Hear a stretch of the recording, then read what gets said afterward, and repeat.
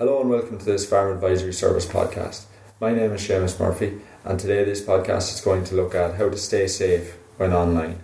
I'm joined today by Chloe McCulloch, who is a business specialist at SAC Consulting, and Alex Pirie, who is an agricultural consultant here at the Ayr office. Chloe and Alex have recently ran an event on Arran looking at cyber security. Alex, why did you decide to run this event? Technology is great, and as systems improve and we get more and more linked together, it's increasingly important that our farmers are aware of methods to improve their digital farm security and to keep themselves safe online. Access to information is great, but there are real issues and real threats out there that we need to be aware of and mitigate against. Yeah. And this is a national series of events, Chloe. What was the driver behind these events? Well, we ran a series of bookkeeping events in 2018, and you may know that HMRC have brought in Making Tax Digital for VAT registered businesses, and that means that these businesses are now having to use accounting software to keep their business records. That's normally cloud-based software, so that information is stored on the cloud and the internet.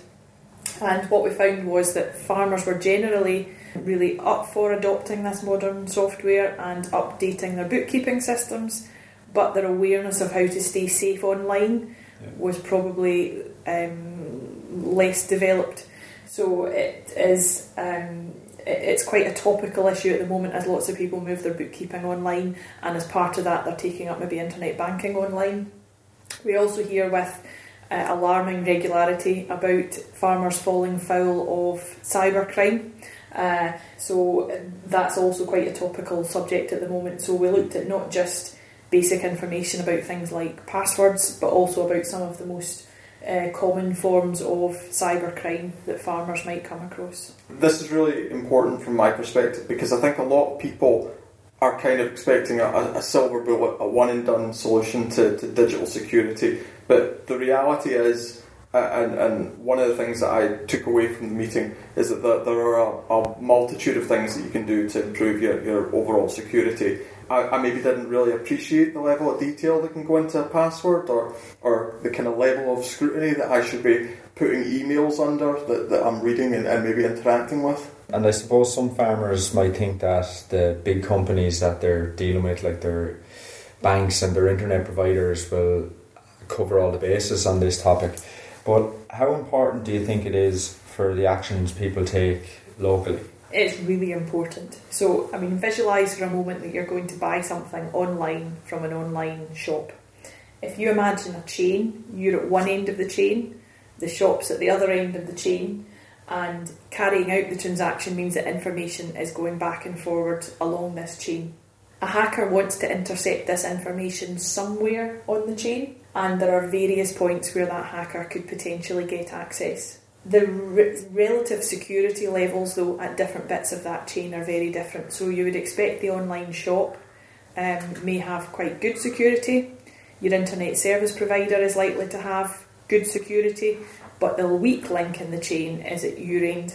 And they can have all the sophisticated systems in the world. If you have got a really unsecure system, a really poor password or something else, then you can still be at risk. It's worth pointing out that a hacker isn't necessarily after a complete set of data.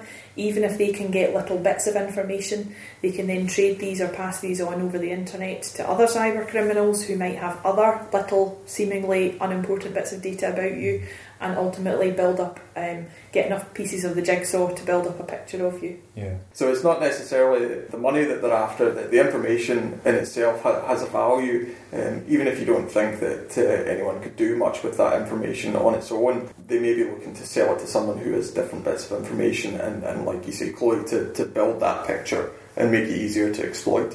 So what can someone that's listening here now do to protect themselves? What's the easiest thing they can do? For me, it comes down to two major things. A password, which is simple enough for you to remember, but complex enough that it's difficult to hack. And to be able to incorporate some kind of two-factor authentication, which before the meeting I didn't take much notice of. But in reality, it's a significant way to increase your security. Just picking up on the passwords. Passwords have been with us since probably the beginning of the internet, or it feels like it. But I think that with lots of things that we have around us for long periods of time, we become a bit blasé about them, and we maybe don't take them as seriously and give them the attention that they deserve. Password is still the most important form of security for individuals. If you do not have a robust password, you can be very vulnerable. What surprises people is that their supposedly unique password can actually be relatively common, and the National Cyber Security Agency publish a list of the top 100,000 passwords, and it's really interesting to see the number of passwords on there which I'm sure people would expect were really unique, and actually they're incredibly common. That there are passwords at the top of the list which we could all expect to see there, password 1, 2, 3, 4, things like that. But as you go down through the list, there are some really obscure looking passwords, and I'm sure that users wouldn't imagine for a moment that their password was a common one or as vulnerable as they are. And why wouldn't you want your password to be on that list of 100,000 passwords? Because of the way that hackers can find your password. So hackers, one of the ways that they can find your password, there's lots of different ways. They can look over your shoulder if you're in a cafe, things like that. But one of the most common ways that they can hack your password is to use what they call brute force attack, where they use a very sophisticated computer to try out lots of different combinations of passwords. And we're talking about hundreds of thousands, if not millions, of options per second. It used to be a lot slower than that, but as computers have developed, the speed at which they can guess a password now is incredible. So you want to have a really, really obscure password. If you've got something which is in that top 100,000, you're not relying on a person just not finding the time to go through 100,000 combinations. You're relying on a person with a computer not having perhaps a fraction of a second to try out that list of 100,000 passwords. And so is having just one password enough? No. If your password was to be guessed, it could be used for other things, so it's really important that you change it regularly. We talked about the chain earlier. If at the end of the chain, perhaps the shop online that you bought something from, if their security wasn't very good and a hacker was able to access your information or access your password from that shop, could they then use that password for other systems and other sources? So the safest way is to have a different, unique password for each site, so that if one does get breached, it's not going to be used elsewhere and you haven't opened up all your systems. Yeah. One of the exercises that we actually did at the meeting, and it was a kind of great example of this, we played Hangman, and one of the words that we started off with, in this instance, it was a conventional cattle breed, and the group and ourselves, we managed to guess this word relatively quickly. On a second attempt, though, we were dealing with another cattle breed, and some of the letters in this word were swapped out for numbers. In this case, it was an apostrophe, and the use of special characters. And you cannot imagine how much more difficult it was to kind of anticipate a password. And this is the same kind of thing that you're looking to do with passwords that you're using on your own system. Needless to say, we were all hung very quickly. I imagine there's a lot of people listening to this saying it's great, that's great. They know now that they need a more kind of complex password, but they'll also be thinking it's very, very difficult to remember these complicated passwords with all these numbers and letters.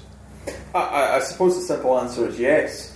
But if it's difficult for you to remember, it'll also be difficult for any potential hacker. I mean, you shouldn't be writing your password down like in a book. So it can be a challenge, and I appreciate that. One way to get around this is to use 3 random words, which can give you a very long, intricate password, which is difficult to guess, but which might make sense to you. Some people, for example, might choose objects in their place of work or at home. For example, you could have something like photo, mug, pencil, or dog bed, mop, Hovis. It's important not to be predictable, so absolutely no instances of my fluffy dog. This is a good time to talk about password managers, which are a little bit of good news too. So these are inexpensive, simple to use and pretty nifty bits of software actually, which will generate a secure random password for each site or account, and it will remember it for you. So all you need to remember is your master password for the password manager, and then when you visit a website that needs a login, you don't have to type in a password, it will put it in for you.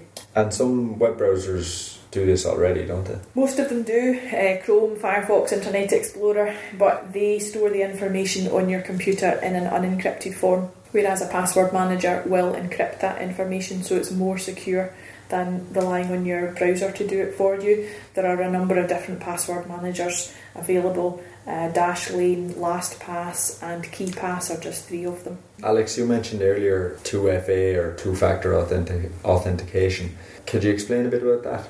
Yeah, so two-factor authentication or 2FA is the process by which you can verify your login with another device or object.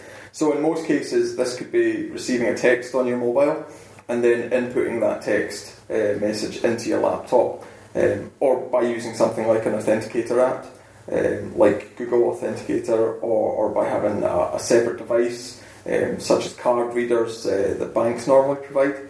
The key here is that you combine knowing something with having something. Okay. Most people don't realise that you can have 2FA on your Facebook account. You just have to look through the settings, and it's a feature of most accounting software. So in fact in Australia all accountants have to use 2FA before they can access clients' information on any cloud.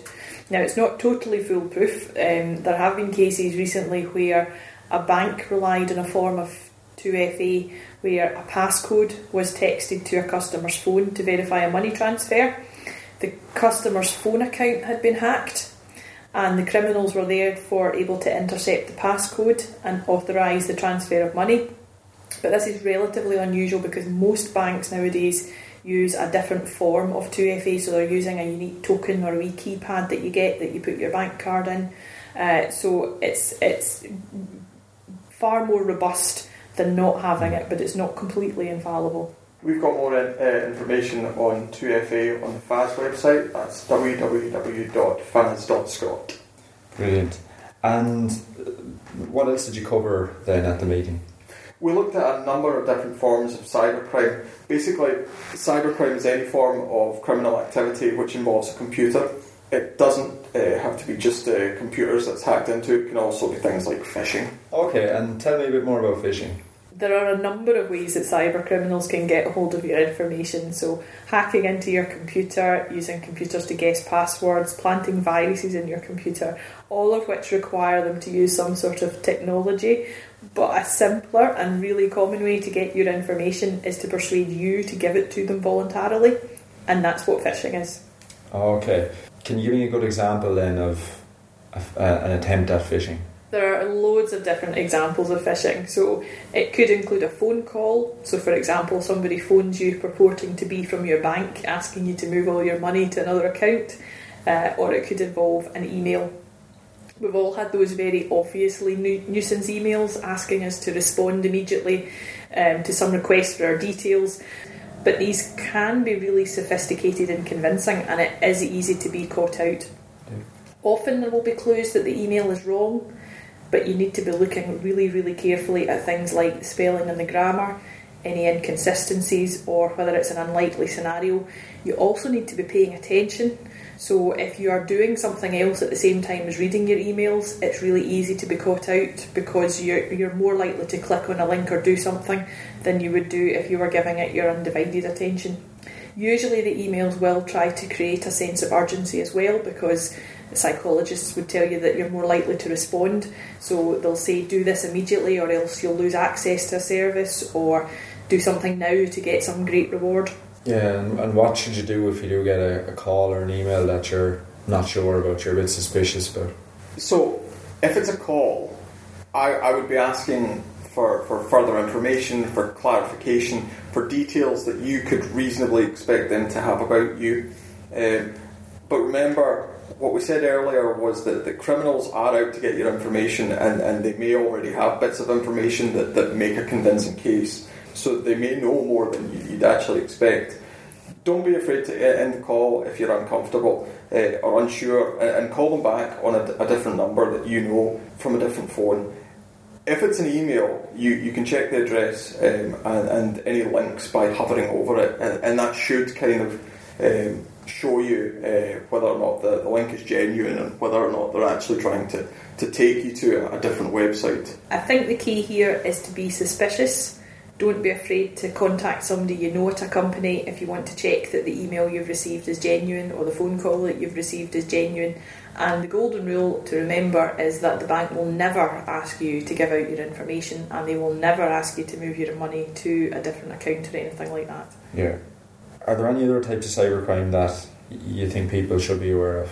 There's lots of different types of cybercrime, but another common one that's worth mentioning is where an email that's sent to you containing bank details gets intercepted at the supplier's end rather than at your end, and the bank details on it are changed.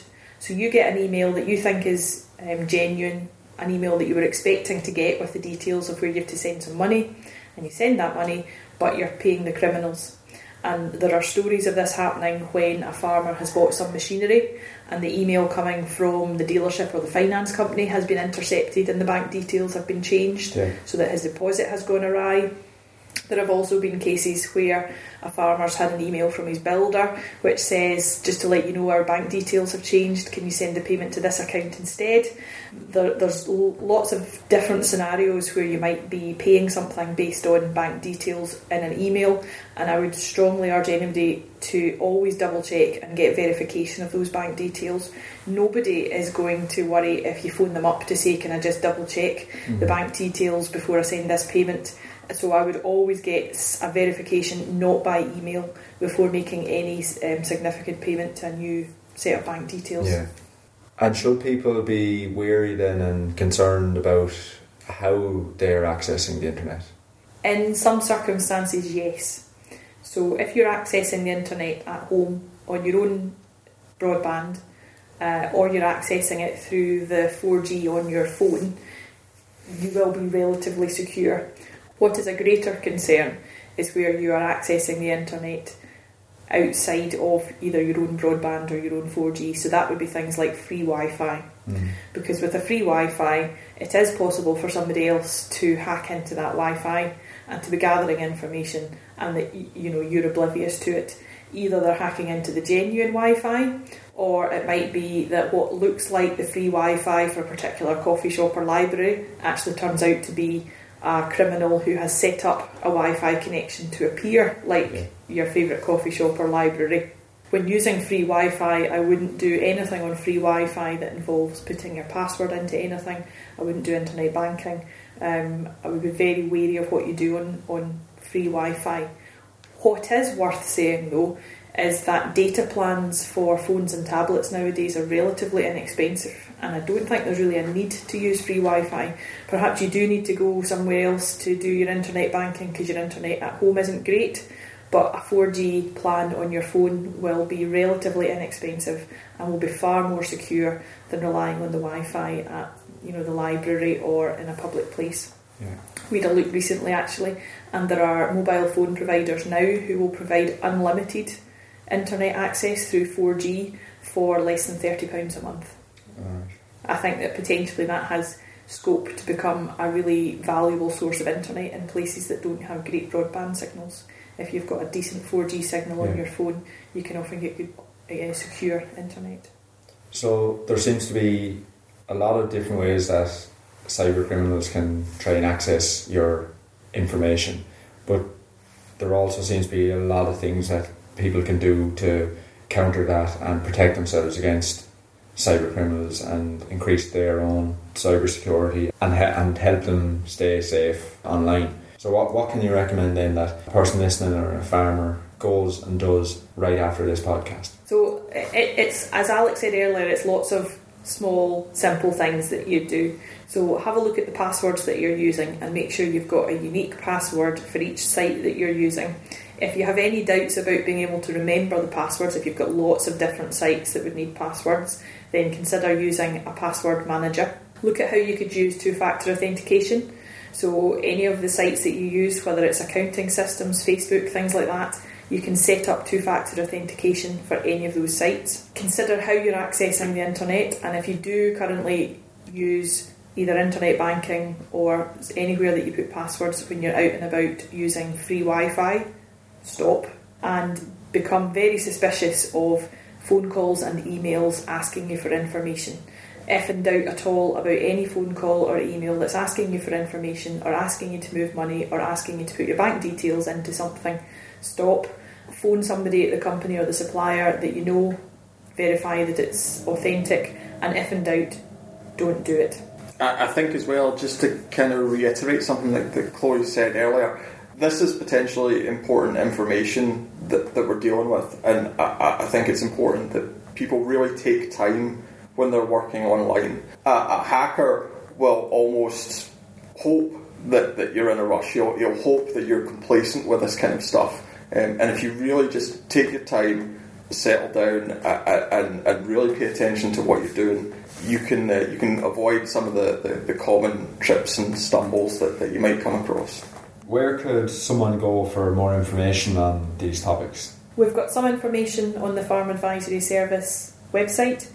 You can also go to the National Cyber Security Centre. That's the national resource on where the information that we based these events on came from. www.cyberaware.gov.uk or www.ncsc.gov.uk. It's great. Thanks for joining us, Chloe. Thanks for joining us, Alex. And thank you for listening.